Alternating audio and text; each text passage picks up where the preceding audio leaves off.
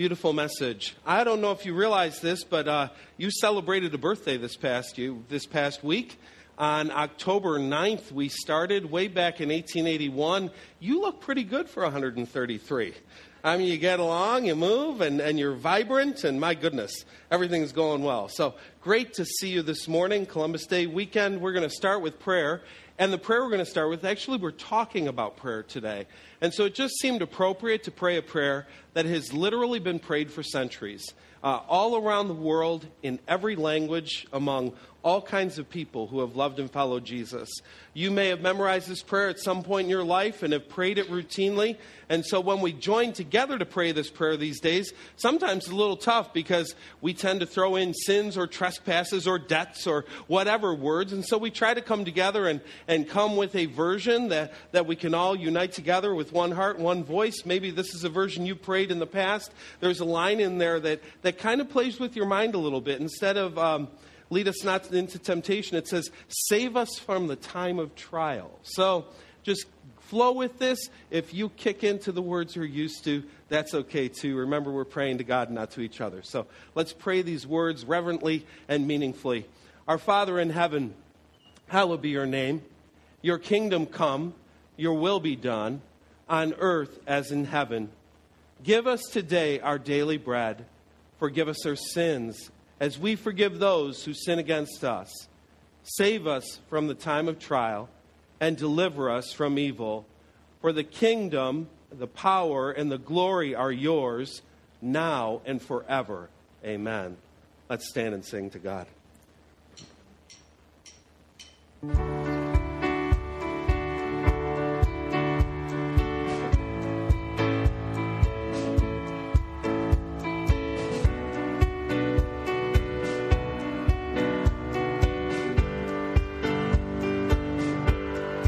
To the cross I look, to the cross I cling, of its suffering I do drink, of its work I do sing, for on it my Savior, both bruised and crushed, showed that God is love. Just at the cross you beckon me, you draw me gently to my knees, and I am lost for word, soul, lost in love. I am sweetly broken, wholly surrendered.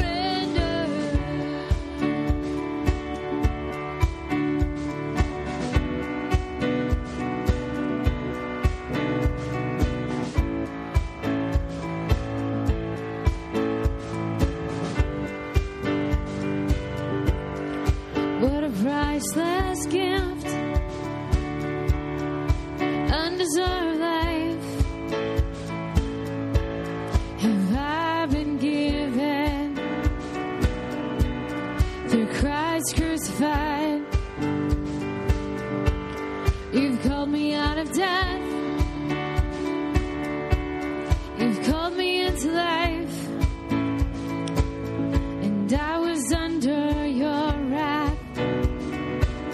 Now through the cross I'm reconciled. At the cross you beckon me, you draw me gently to my knees, and I am lost for word, soul, lost in love. I am sweetly broken, wholly surrendered. In all the cross I must confess.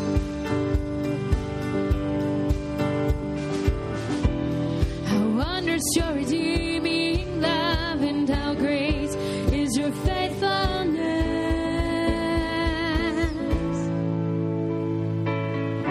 At the cross you beckon me, you draw me gently to my knees, and I am lost for word, soul, lost in love. I am sweetly broken, wholly surrendered.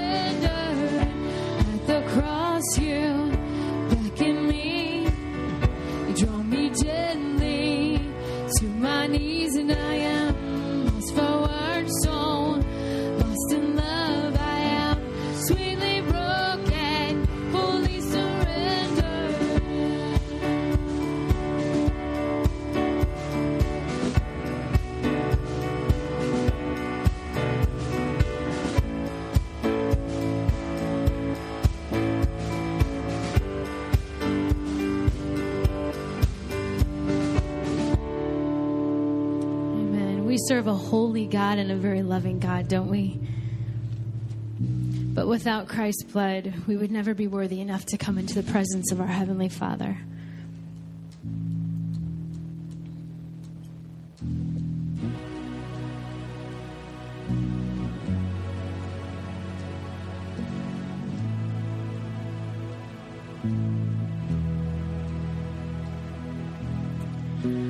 Worthy is the Lamb who was slain. Holy, holy is He. Sing a new song to Him who sits on heaven's mercy seat. Worthy is the Lamb who was slain. Holy, holy is He.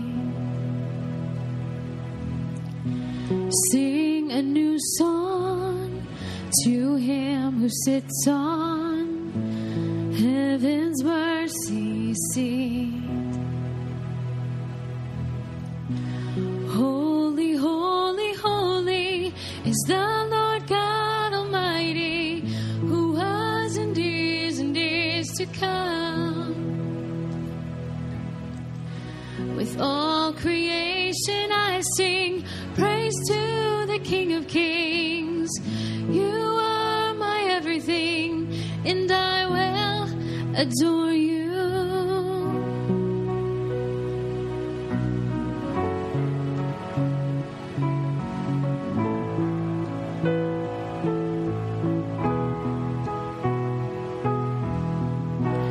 Clothed in rainbows of living color, flashes of lightning, rolls of thunder. Blessing and honor, strength and glory and power be to you, the only wise King. Holy, holy, holy is the Lord God Almighty, who was and is to come. With all creation I sing praise to the King of Kings. You are my everything, and I will adore you.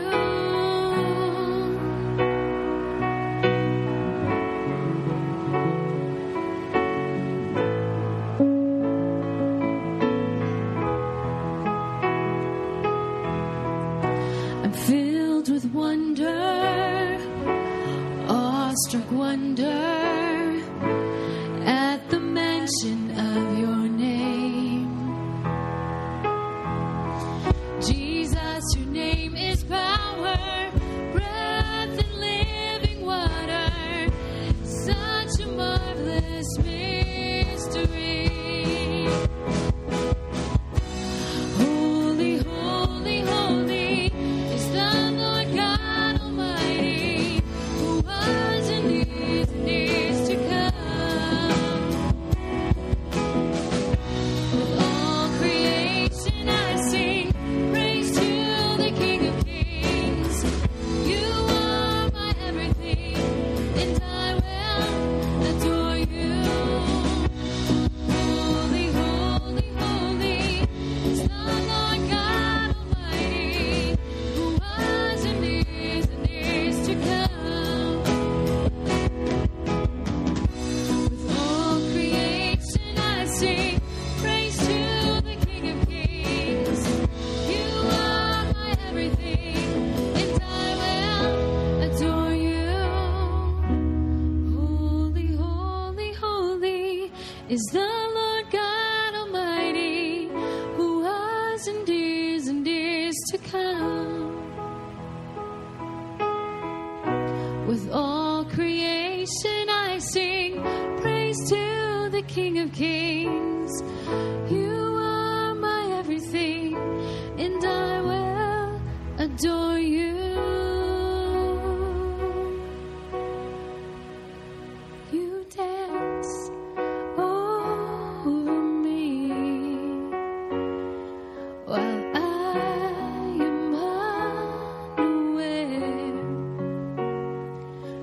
sing all around, but I never hear the sound.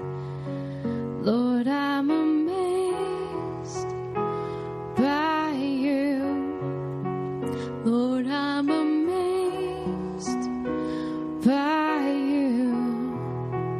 Lord, I'm amazed by you and how you love me. You paint the morning sky with miracles in mind. My hope will always stand, for you hold me in your hand. Lord, I'm amazed by you. Lord, I'm amazed by you. Lord, I'm amazed by you and how you love me. Lord, I'm amazed by you. Lord, I'm amazed by you. Lord, I'm amazed by you and how you love me. In Romans 8, Paul wrote, "Can anything ever separate us from Christ's love?" Doesn't mean he no longer loves us if we have trouble or calamity or are persecuted or hungry or destitute or in danger or threatened with death. No. Despite all these things, overwhelming victory is ours through Christ who loved us.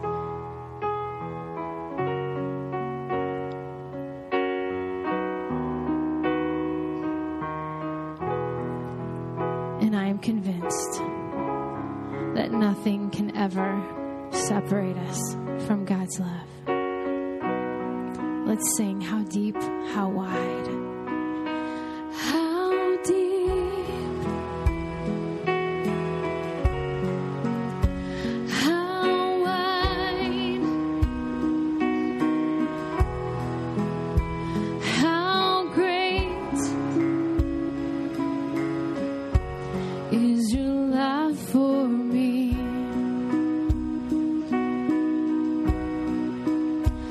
How deep,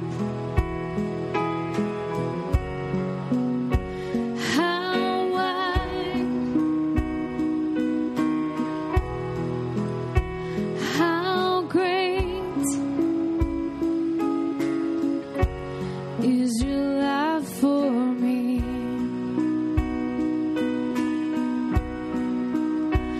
How deep, how wide, how great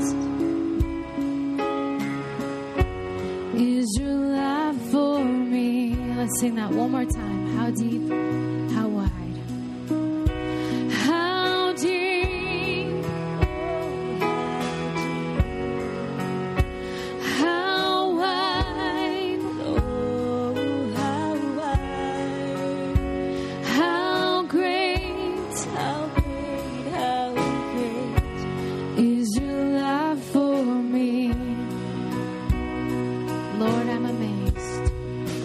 Lord, I'm amazed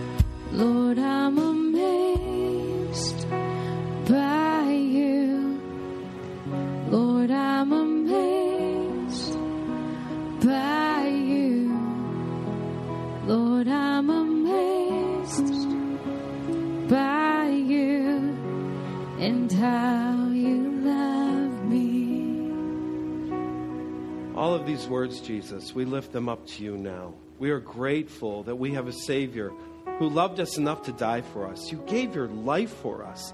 How can we ignore that? How can we turn our backs on that? How can we ever forget that? Every moment of our day should be filled with just overwhelming gratitude that someone would love us that much. Thank you, Jesus, so much. Amen. You can have a seat. So today we're talking about praying together, praying as a group, praying as a church.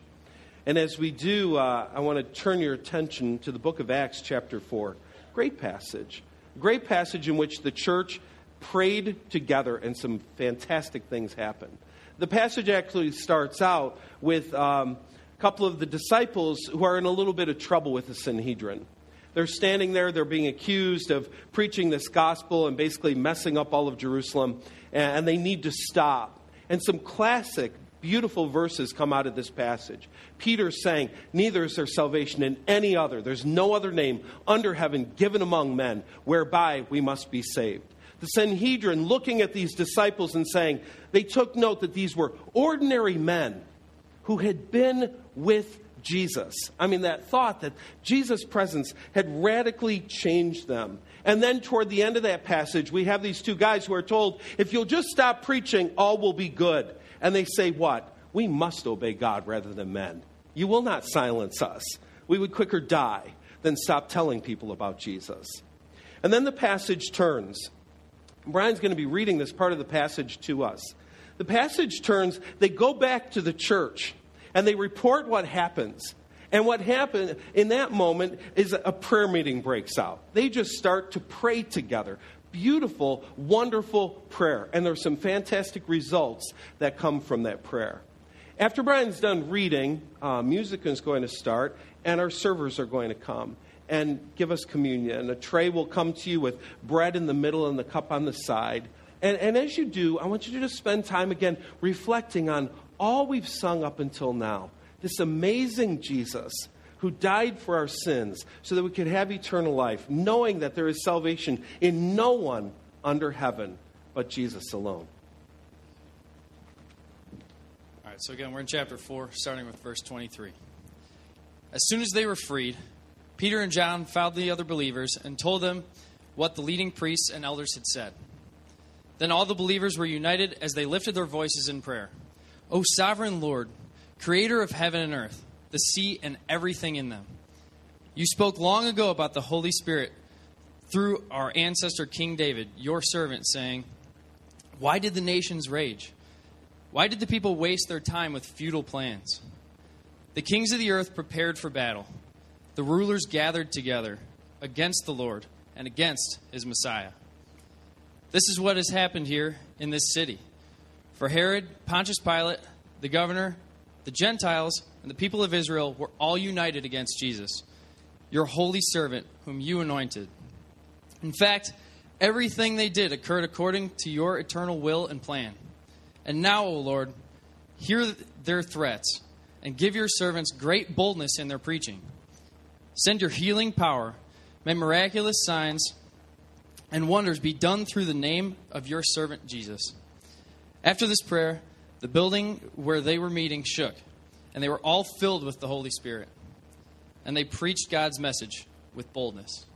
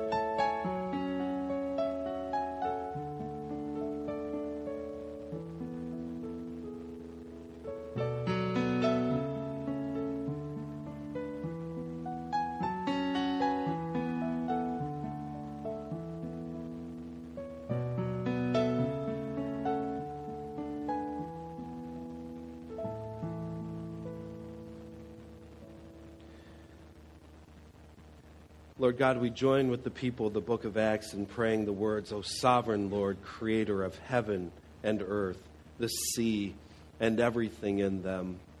You created all things, and yet you take the time for us. You know us by name. You count the hairs on our heads. You're intimately acquainted with every detail of our lives, and you loved us enough to send your Son to die for us. Thank you for that amazing, infinite, wonderful, and experienceable love. In Jesus' name we pray. Amen. So we're down to 11 weeks. 11 weeks before we're going to open some doors that I understand are going to be put in this week. So the doors will finally be in, and we'll be able to walk through, and that'll be great. And we're 11 weeks away from moving in, and we've been taking the time on Sunday mornings to kind of just get ready for that, to make sure that we're in a good place, looking once again at the things we claim to value as a church. It's one thing to claim to value something, it's another thing to do it. And so we're talking about the things that we say, this is who we are, this is what it means to be Southfield, and at the same time, taking some time to examine. It's one thing to say it, but do our behaviors match what we say we're all about? So we've been looking at the behaviors and the actions of our church that we stand for biblical teaching, for spiritual friendships, and we're going to actually skip the next one. Not because it's not important, but because we want to go to the fourth one in order to prepare us for this week and what we're going to do next week as well. And then we'll go back to the third one after that. The fourth one talks about we believe in prevailing prayer. We believe in prevailing prayer. Prayer is very important to us. We believe in prayer. We believe that God works in conjunction with our prayers. We believe that our prayers serve a purpose in the plan of God. And it's a purpose that we don't always fully grasp. We don't always fully understand how our prayers work. But what we know is that God wants us to pray, and He uses them to fulfill His purposes. Now, along with that word prayer, we use the word prevailing. Prevailing means to keep at it, to not stop. There's an old Pentecostal phrase. They talked about praying it through. Making sure that you don't just pray once and you're done, but you pray and you pray and you pray, expecting God to answer. So, I don't know about you, I've got kids, and there were times in the lifetime of each of my children that they claimed to want something really badly. They had to have it or they were going to die. That kind of, I've got to have this thing. And you'd ask them about it 2 days later, and they'd be like, what are you talking about? They had already moved on to some other new toy or thing that they had to have, or they were going to die then. Sometimes that's the way we are in prayer, right? We come to God and we're coming with such sincerity. And 2 days later, if God were to ask, so where are we on that? We'd be like, I forgot. I guess that's still important, but I've moved on to other things. Prevailing prayer expresses a degree of sincerity and deep desire. God, this is something that we really believe you want to see happen, and we want to cooperate with you in this particular action. So all of these values that we have, as we've seen, flow from that early church in the book of Acts, Acts chapter 2. We've already looked at what it meant to be devoted, and in this particular case, they devoted themselves to prayer. Now, I pointed out last week that for some reason, the New Living Translation, the NIV, and a couple of others have decided to interpret that, to translate that word prayer, when in fact, if you go back to the original, it's actually a plural word used there. It says they devoted themselves to the prayers. Some people believe that is a devotion to hourly prayers that the church prayed, to prayers that came out of part of their Jewish heritage. Whatever it might be, what we have there is a plural action. An action of people praying together. And we see throughout Acts that people took time not to just pray by themselves in their closet, not to just pray alone, but as a gathered church, even as we saw in Acts 4, as a gathered church to pray until the very foundations of the place that they met were shaken. So we're not skipping a question today. You wondered if you got away with that one. Oh, no. I just wanted to give you a little warm up. So here's your question for today. For this one, you probably want 2 or 3 people with you on it. And I suspect because we're only going to give you 45 seconds, we won't get a lot of time for everybody to share. So hopefully there's one person in your group that loves to talk, and you can sit and listen or see the way this works out. But the question is pretty simple. Why do you pray? Why do we pray? What's your motivation? What are you expecting to happen when you pray? So, you can handle this one of two ways. You can answer it personally and vulnerably, or you can do one of those, I have a friend who, and you can talk about them, whatever. But what's the main motivation, 2 or 3, behind your prayers, okay? The counter is starting. Go.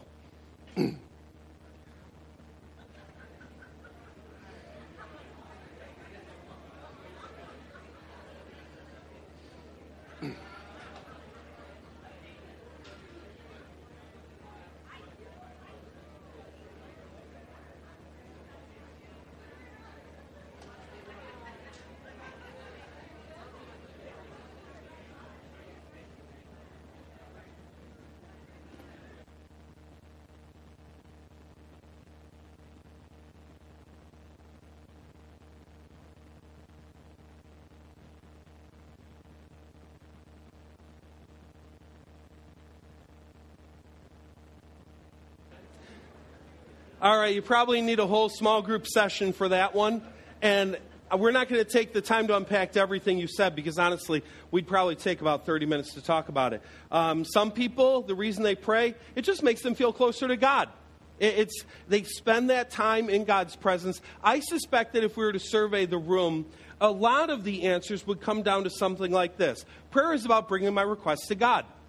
It's about bringing to God my heartache and my pain, my joy, bringing my friends' requests, and praying there in the presence of God. We understand that prayer, in its most simple definition, is communication with God. We get the opportunity to talk to the King of the universe, and we get the opportunity to hear from the King of the universe. There's communication going on between us and our almighty Heavenly Father, and that's pretty amazing. Now, I've been around a bit, and I've, through the years, done a fair share of praying, and I think I've been growing some of my understanding of prayer, I hope at least. Different things are kind of emerging as I take further and further steps in my spiritual walk. And I think one of the things that's becoming more and more clear to me is that prayer is not primarily about getting answers. It's not primarily about December 1st, mailing my letter to Santa in hopes that I get my Tonka truck. It's not primarily about, God, here are the things you need to do today, fix my universe. And I know that kind of counters a lot of what we believe about prayer. We believe that we're coming to God to say, God, fix this. God, do this. God, change this. God, help me with this. But I don't know. I think there's something subtler going on with prayer. And I'm not being defeatist in this. I'm not kind of giving up as if I've tried and it didn't work, and so I've got to have a different view. I really think this is something that God has been moving in me. It's not primarily to get answers. It's not primarily getting things from God. It's really about God's work in me. It's really about God's work in us. That He has something He wants to form in me. He has something He wants to form in us. And when we pray to Him, we find that sometimes we get the exact opposite answer of what we're praying for. And God says, and that is what you need, my friend. Now, are you going to cooperate with my plan? Or are you going to still bang your little feet like a 2-year-old and insist on your own? So God is forming in something in us as we cooperate with Him in the process of prayer.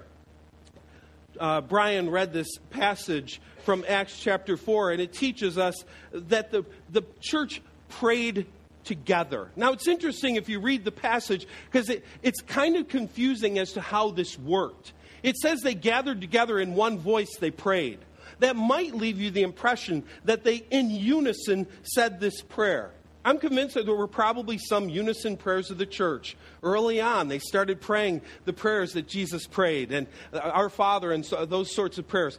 When you read this prayer, it doesn't have a beauty and a flow to it. It's hard for me to imagine that this was something that they all just broke into and started to pray together. What we probably have is a leader, a speaker, praying the prayer, and it's talking about the fact that the hearts of the people in the room were united with those words. There was a oneness of mind and heart as those words were being prayed. as we pray in church, it is my hope that you're listening to those prayers and your hearts are agreeing with what's going on, that you're not just hearing it as kind of a commercial break before the next thing that happens, or a chance to shut our eyes so that we can change computers and you don't notice what's going on. There's something more spiritually significant going on when we pray together. We come together with united hearts as we pray. The part I love about their prayer is that they were including God in the conversation. They were recognizing that there's this heavenly Father that's a part of everything they do. He's not just there on special occasions. He's there all the time. They reminded themselves as they were praying of His presence. And I really believe that when we look at prayer and what it's all about, that's one of the big whys. We pray to grow in awareness of God's presence with us. Here's the fact. We forget it all the time. We forget God's there. We just start plowing through our day and we forget God is present. We forget, and we need to spend time in prayer in order to get us back into that mindset. There is a God, and He's with me. And so we adjust our mentality to that. There's a verse in the Bible, I'm going to leave the ending off. It says, where 2 or 3 are gathered in my name, how does it end? There I am with them. It doesn't end. Where 2 or 3 are gathered in my name, they are guaranteed answers to their prayers. Where 2 or 3 are gathered in my name, they get anything they want. No, there's this promise. I'm present. And you'll be aware of my presence as you gather together. It's so important that we remember that. We need these constant reminders of God's active presence with us and in us.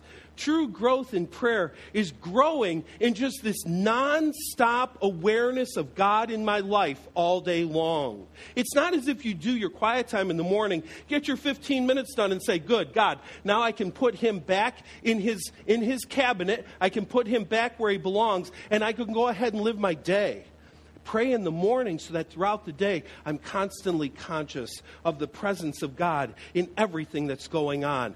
Hopefully, everything we've been going through in the process of getting into that building is reminding us not just that we have a great builder or great plans, but that God has really done something here.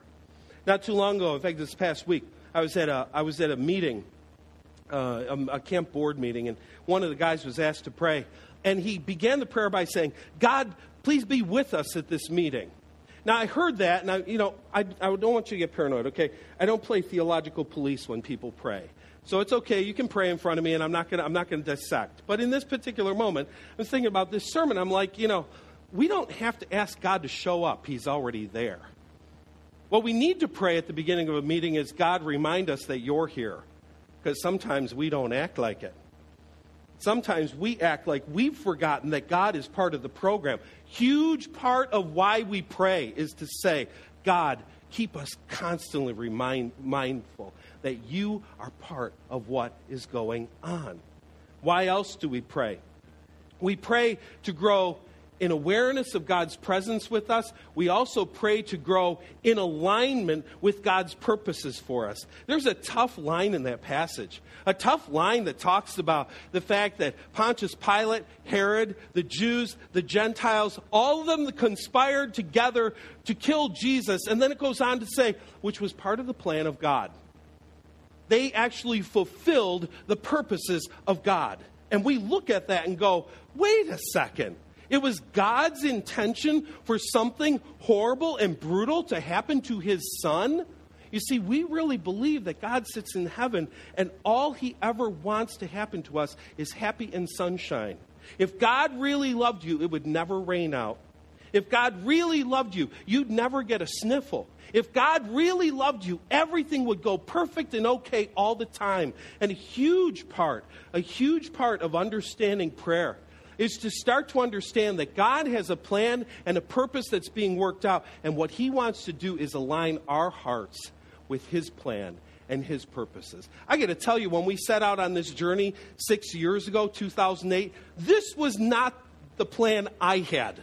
This was not the way it was going to work out in the neat little notebook that Dennis wrote. And so the question is, do I keep shoving the notebook in God's face and saying, you forgot the plan? Or do I turn and say, God, you had a plan greater than anyone that we could have made up? And you actually accomplished some purposes that we never could have dreamed. But it's your plan. It's your work. It's you at work with us, not us. Now, this really conflicts with some of our views of prayer. Because most of us, when it comes to prayer, come down to, God, life stinks right now, and you need to fix it. Instead of, God, life stinks right now. What are you trying to teach me? How are you trying to grow me? What is it I'm supposed to be getting from this particular moment in my life? When we're truly growing in prayer, our hearts are growing in alignment with God's purposes for us. There's another thing that happens. When we pray, we start to grow in appreciation of God's power working through us. And this part's pretty amazing. So I got to tell you this story. Last Friday night, for the first time in umpteen years, Joliet West was allowed to have a home football game on a Friday night. I mean, the movie is Friday Night Lights, right? Not Saturday afternoon stands. It's Friday night. That's when football's supposed to happen. And for the first time in years, this gang was able to have a home game. Midweek, they sell out all the tickets. Coaches, everybody knows this place is going to be packed. They're coming up against an opponent that they're pretty sure they're going to beat. No, they kicked them up one end of the field and down the other. And by the time the night was done, everybody was just absolutely riding high. I got to tell you, football under lights with a few thousand people is a lot more fun than watching a team by yourself in the stands. Even if the score ends up being 100-0, you kind of go, woo. It's hard to do the wave by yourself. You know, woo, okay, that's done. The fun comes when you're with other people and it's happening together. I'll tell you what, the fun comes when God answers prayers with us together. Isn't it amazing? I mean, the Bible talks about the fact that when these people prayed, the foundations of where they met shook. They shook as the Spirit filled them. We've had those shaking moments, so to speak, just in the building alone. When we're spending a season of prayer and we come to a business meeting and unanimously the place says, yes, let's go ahead and build. That just doesn't happen. A little bit later, we start on this 11-week challenge and we start praying. And we end up collecting the largest offering, single one-time offering ever in the history of the church. And I'll tell you what, there was something about that morning that we're all walking around going, this is cool. Now, I guess it would have been fun to do that by ourselves. But it is so fun to share an answer to prayer with a group of people and to experience God's power in that way as He flows through us. We grow in awareness of God's presence with us when we pray. We grow in alignment with God's purposes when we pray. And we grow in appreciation of God's power working in us when we pray. We pray. Not just individuals on their own, but when we truly get together and pray together. I want to show you a video clip. A friend sent this to me, and I've been moved by it ever since I watched it the first time. It's a challenge by a pastor who pastors a church a little bit north of here. His name is Bill. And he's talking about a guy in his church who finally bought into the fact that he needs to pray. And I hope that this will really, I'll tell you what, I'm going to post it later so you can watch it again, because it absolutely draws out in you a desire that is deep in your heart that God wants to pour some gas on and just bring into full flame. As you're watching this clip, would you take the time to listen for just even the themes we've talked about already this morning? The themes of how prayer makes us aware of the presence of God and the legacy that we can have when not only we as individuals, but when we as a church choose to be a place that prays. An advertising executive came down to talk to me after a service, and he had just become a Christian. I had baptized him at the church, and he said, I just can't make time for a meeting with God. He said, you have no idea what it's like to commute downtown every day, and you live in a different world. I just can't fit that kind of thing into my life. And I remember looking at this young guy, hard-charging young guy, and I said, here's my experience, and I'm not, I'm only like 24 years old, so there it is. I said, I've always been able to make time for stuff I value. Just how my life works. If I value something, I'll make time to experience it. If I don't, I won't. And I'm making time for a meeting with God in my life. You do it any way you want. And he wasn't too happy with me that day, I don't think. And I didn't see him for a while. And then afterwards, I saw him many months later. And when he came down to talk to me, his countenance was different. He felt different. His conversation was different. And he invited Lynn and me. He and his wife invited Lynn and me to go over to their house for dinner. So we accepted. He lived right in the area. And so we go over to their house. And as we're kind of just having some appetizers beforehand, he takes me over to a rocking chair. And he says, you know how you challenged me to have a meeting with God and to make the time? He said, I love rocking chairs, so I bought a good one. And you said that maybe if you're going to make this repeatable and enjoyable, you should look at some scene or vista that you enjoy looking at. And he said, I've got a little backyard here, and I love looking over the backyard. So he said, I just bought this chair, and I put it at my favorite window where I can overlook the backyard. And he said, I got up a half hour earlier, 15, 20 minutes, half hour earlier each day, the last several months. I sit in the chair, I have a cup of coffee, and he goes, I read God's word. I try to make sense of it. I ask him to speak to me by his word. Then I meditate on it, reflect it, apply it to my life. Then he said, I write some thoughts down in a journal and I pray. I pray that I will be more aware of his presence in my life. And I said, how's that going for you? And his wife jumped in and said, I'll tell you how it's going for him. He's a changed guy. What happens to him when he sits in that chair has changed him. He's more centered. He's a more gentle and loving man in our marriage and to our children. I was very impressed with this, that he could show me his chair, that he had taken the time, that he had fashioned a meeting with God that he looked forward to, because he liked the chair, he liked the view, he liked the coffee, he was a morning guy, and he fell into this pattern. Many months later, I had coffee with him one time, and he said, I'm thinking about leaving my job in advertising. He said, I think I'm done with that. I said, where'd you get these ideas? And he said, well, in my meetings with God in the chair. He's been putting those thoughts in my mind. I said, what are you going to do? And he said, maybe I'll just help you build the church. I said, well, no one's getting paid around here, you know. And he said, well, I've done pretty well in advertising. I can hold on for a while, and maybe if the church grows, you know, then maybe they can help me and my family in some way. And I said, well, you better go back to that chair and see if God's really in this, because I don't want to take responsibility for your life and all this. And he said, okay, I will. And came back about a month later, and he said, you know, I gave notice at work, and if it's all the same to you, I'm just going to help you start building the church. You pay me what you can, but it's not a concern of mine. And this guy joined our staff, and I'm telling you, he was a hardworking, energized, joyful, industrious individual that really, really helped our church and was on our staff for many, many years. One of the best staff members in the early days of the church. Then one day he comes into my office and he said, you know, I still do that meeting with God in that chair, that rocking chair. And he said, God's been stirring in my life, in my meetings with God. And he said, a friend of mine's starting a brand new church in Colorado. And I think I'm going to pack my family up and move to Colorado. I said, can they support you? He said, no, I'm going to have to go back into the marketplace and make some money because they can't afford anything. And I said, are you ready to do that? And he said, you know, every morning I talk to God about it.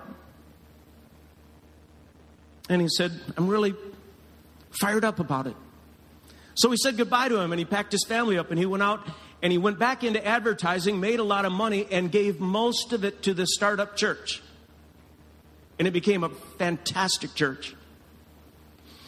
And then in that same chair that he moved out to Colorado, sitting at a window in the morning like he had done for many, many years now, he processed a bad medical report he got from the doctor that cancer had come his way. And he kept working, and he kept supporting that church. And he got sicker and sicker. It was a very fast-spreading kind of cancer. And then he was hospitalized. And one of the great losses he felt when he was in the hospital is that he didn't have his chair. And he died quite soon thereafter, and I did his funeral in Colorado. And I was talking to his widow, his wife, at the funeral reception afterwards. I said, that was something about that chair, wasn't it? She said, his whole life changed in that chair. I said, what are you going to do with the chair? And she said, we are going to pass that chair on to our children and on to our grandchildren in the hopes that someone would sit in it like Tom did and have their life transformed. Simple question, gang. Where's your chair? Where do you meet with God? Where do you reflect on His Word and open yourself to His power? Where do you become aware of His presence in your life? Where is that? And some of you go, well, I don't have a nice backyard to look out on. It doesn't work for me. The thing about the unlimited presence of God is that you can meet with Him anywhere. Your chair can be anywhere. When Len and I first started taking our summer study breaks in South Haven, that little town on the other side, we rented a one-bedroom cottage in the summer times. And so it was chaos with 2 kids in that cottage. So I would leave and I would go to the Burger King in the morning for 30, 40, 45 minutes, sometimes an hour. First booth on the right when you come in the door, Main Street in South Haven. I did that little practice for 9 years. Fiberglass booth in a Burger King. I made some of the most important ministry and personal decisions in my life. Fiberglass booth in a Burger King. To this day, when I drive by that Burger King, I look at it and I go, man, God met me there. There's a carpenter in this church that meets with God every morning in the front seat of his pickup truck. Brings a thermos of coffee and his Bible. Half hour before the construction starts, he just sits in the front seat of his pickup truck, absorbs the Word of God, meets with God, surrenders himself with God, to God, asks for direction in his life. A young mom that I know goes to Starbucks whenever she can. Corner table, meets with God. Where's your chair? When you meet with a friend, let's say for a lunch, what happens is if you've connected with that friend, after you leave the restaurant or wherever it is, you think about that friend later on in the afternoon. When you meet with God, you think about Him more throughout the course of your day. His presence lingers after the meeting. Where's your chair?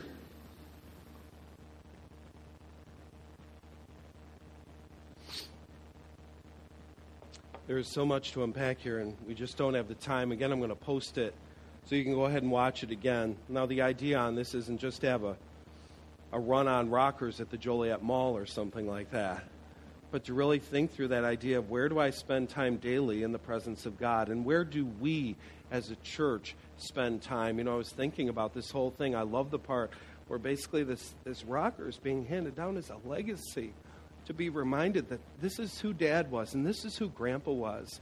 And I was thinking about that, and I couldn't help but go back to this, to think about the fact that what has our whole journey been about? These chairs. We call them our prayer chairs.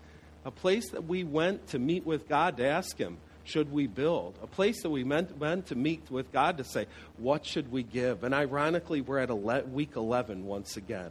We had an 11-week challenge. And I want to kind of revive this 11-week challenge again and ask you, in the next 11 weeks, would you spend time praying hard about what's about to happen to us, to our community? Just when a pair of doors come open, maybe you'll actually trek over and spend some time. The chairs are still there. We've encouraged you to stay away from the property because of all the construction, but it's paved now, okay? It's ready to go. If you can, go later in the evening when the construction guys are gone, but go over and sit in the chairs. Pray about what's going to happen when those doors open. Pray about the part you're going to play in the future that's about to take place. Maybe you don't want to leave your car. There are still a couple mosquitoes out there until the frost finally takes them away. But maybe just like he talked about, you can just pull up your car and sit in the front seat once a week and just pray.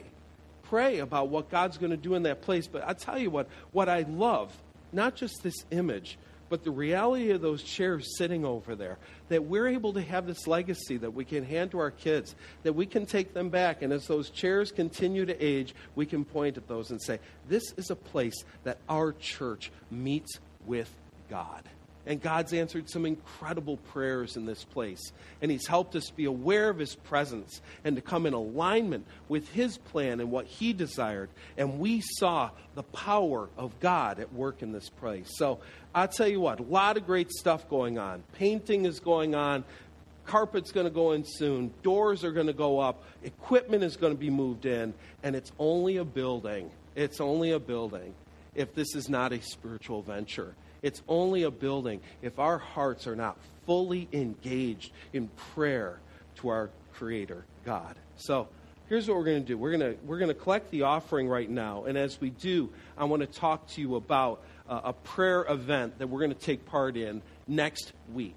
I know sometimes when we talk about group prayer, I grew up in a church that had Wednesday night prayer meeting, and you'd gather together for the sake of praying together out loud. And for some of you, praying out loud in front of another person, you'd rather run bamboo up under your nails. It's just like, it's terrifying to you. You can't imagine doing that. And so through the years, we've tried to come up with creative ways to pray together as a church. You can come now and collect the offering. Thanks. And what we're going to do next week is actually head on over to this place. We're going to head on over to this place that'll soon be our home. Like I said, paving has taken place this week, and it looks beautiful. You finally drive in nice and smooth. You're not squashing Shanahan potatoes as you go. Trees are going in, and the view from the building on out is just absolutely incredible. As you see, you can kind of imagine these trees 10, 15 years from now as they grow, fill in, and take shape, and just look absolutely beautiful. But here's the view I want you to have next week. I want you to be able to stand inside the front door. I want you to be able to come on in and spend some time where we're going to finally set up our home. And we're going to do some praying in there. And the praying that we're going to do is on the floor. We're just going to pray all over the floor. We're going to grab Sharpies, and we are going to just write prayers all over the floor to God. Prayers that will soon be covered by carpet and tile, but it's amazing with God. He's got like Superman eyes. He can see through anything. And those prayers will be lifted up to him for months, years, and decades to come as he looks down at our church and sees under our carpet and sees the prayers that we lift up to him. I want to encourage you to make this a real spiritual experience for your family. Take some time this week, perhaps, to just craft the prayer that you want to write as a family. You can do more than one. We have lots of floor. There's just lots of floor. So you can write in every room if you want, a different prayer for everything that's going on. But the logistics of this will be a little interesting. Here's how we want to handle this. So we thought about, do we do this later in the week? Do we do it at another time? We gather on Sunday. And praying on Sunday is a good thing to do. So the way we're going to handle this is we'll have both of our normal services. You'll come to your normal service. So in case you don't know, you came at 9:30 today. You'll come to your service, you'll drop off your kids and do all the normal stuff that you do.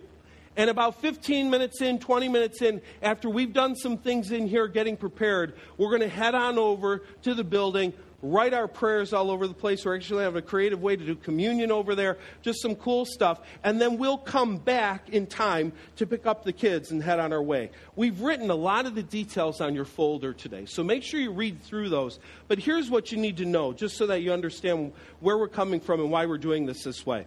The builder, as well as our insurance company, aren't real crazy about us going in this building. They would like us to wait until everything is perfect and smooth and clean and all that sort of stuff. So what we've assured them is the littlest of kids we'll make sure are taken care of somewhere else.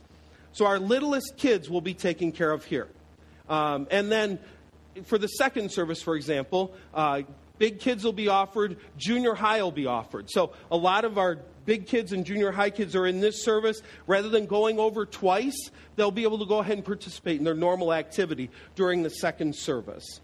So we'll head over as a group. You can take the members of the family that you want, but the littlest kids, we're asking that you either leave them here or, this may sound a little harsh, but at least stay outside. Don't bring the littlest kids on in. And that'll help our builder and our insurance company to not have their blood pressure spike. Does that make sense? Are you cool with that? Are you okay? You're breathing. You're not getting too tense. Your kids will be very safe. They are every week. We have these neat little things called cell phones, and they'll have one. And if your child needs you at all, they'll go ahead and make a call on over. It's a whopping 2.5-minute drive back. You can drive back faster than you can walk from this room to the room. Okay, you can get there quickly in order to get back to your kids. So they'll be cared for and they'll do really great. But that's the plan. So next week we'll come, we'll write all over the prayer floor, write those prayers to God. Let me give you a couple other things. Some of you still choose to dress nicely for church. If you do, next week you'll have really dirty pants.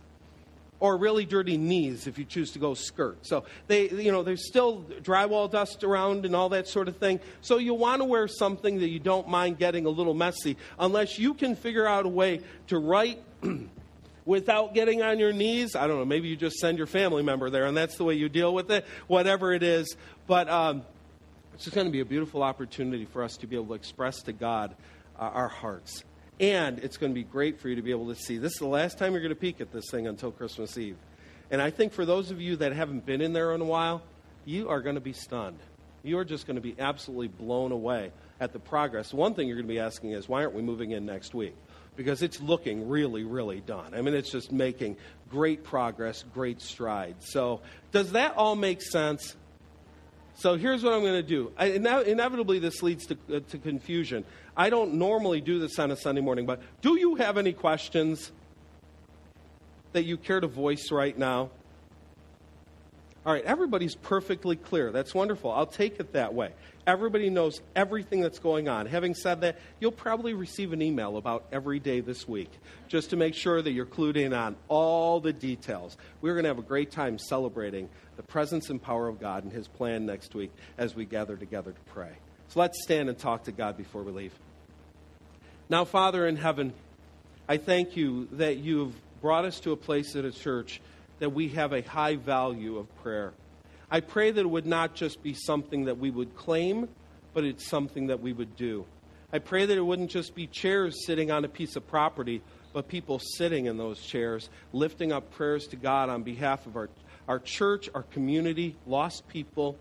God, I pray that next week would be a meaningful event as we get the opportunity not only to see our new home, but then to be able to express all over the floor the prayers and desires we have for you to use this place and use us in this place to fulfill your purposes, to be the visible presence of you, of Jesus, in this world to our community. We pray this in the name of Jesus. Amen. Go ahead and, oh, wait a second, you can't leave yet. Boom, there you go. Last week of double digits next week, folks. Here we go. See you later. Enjoy your week.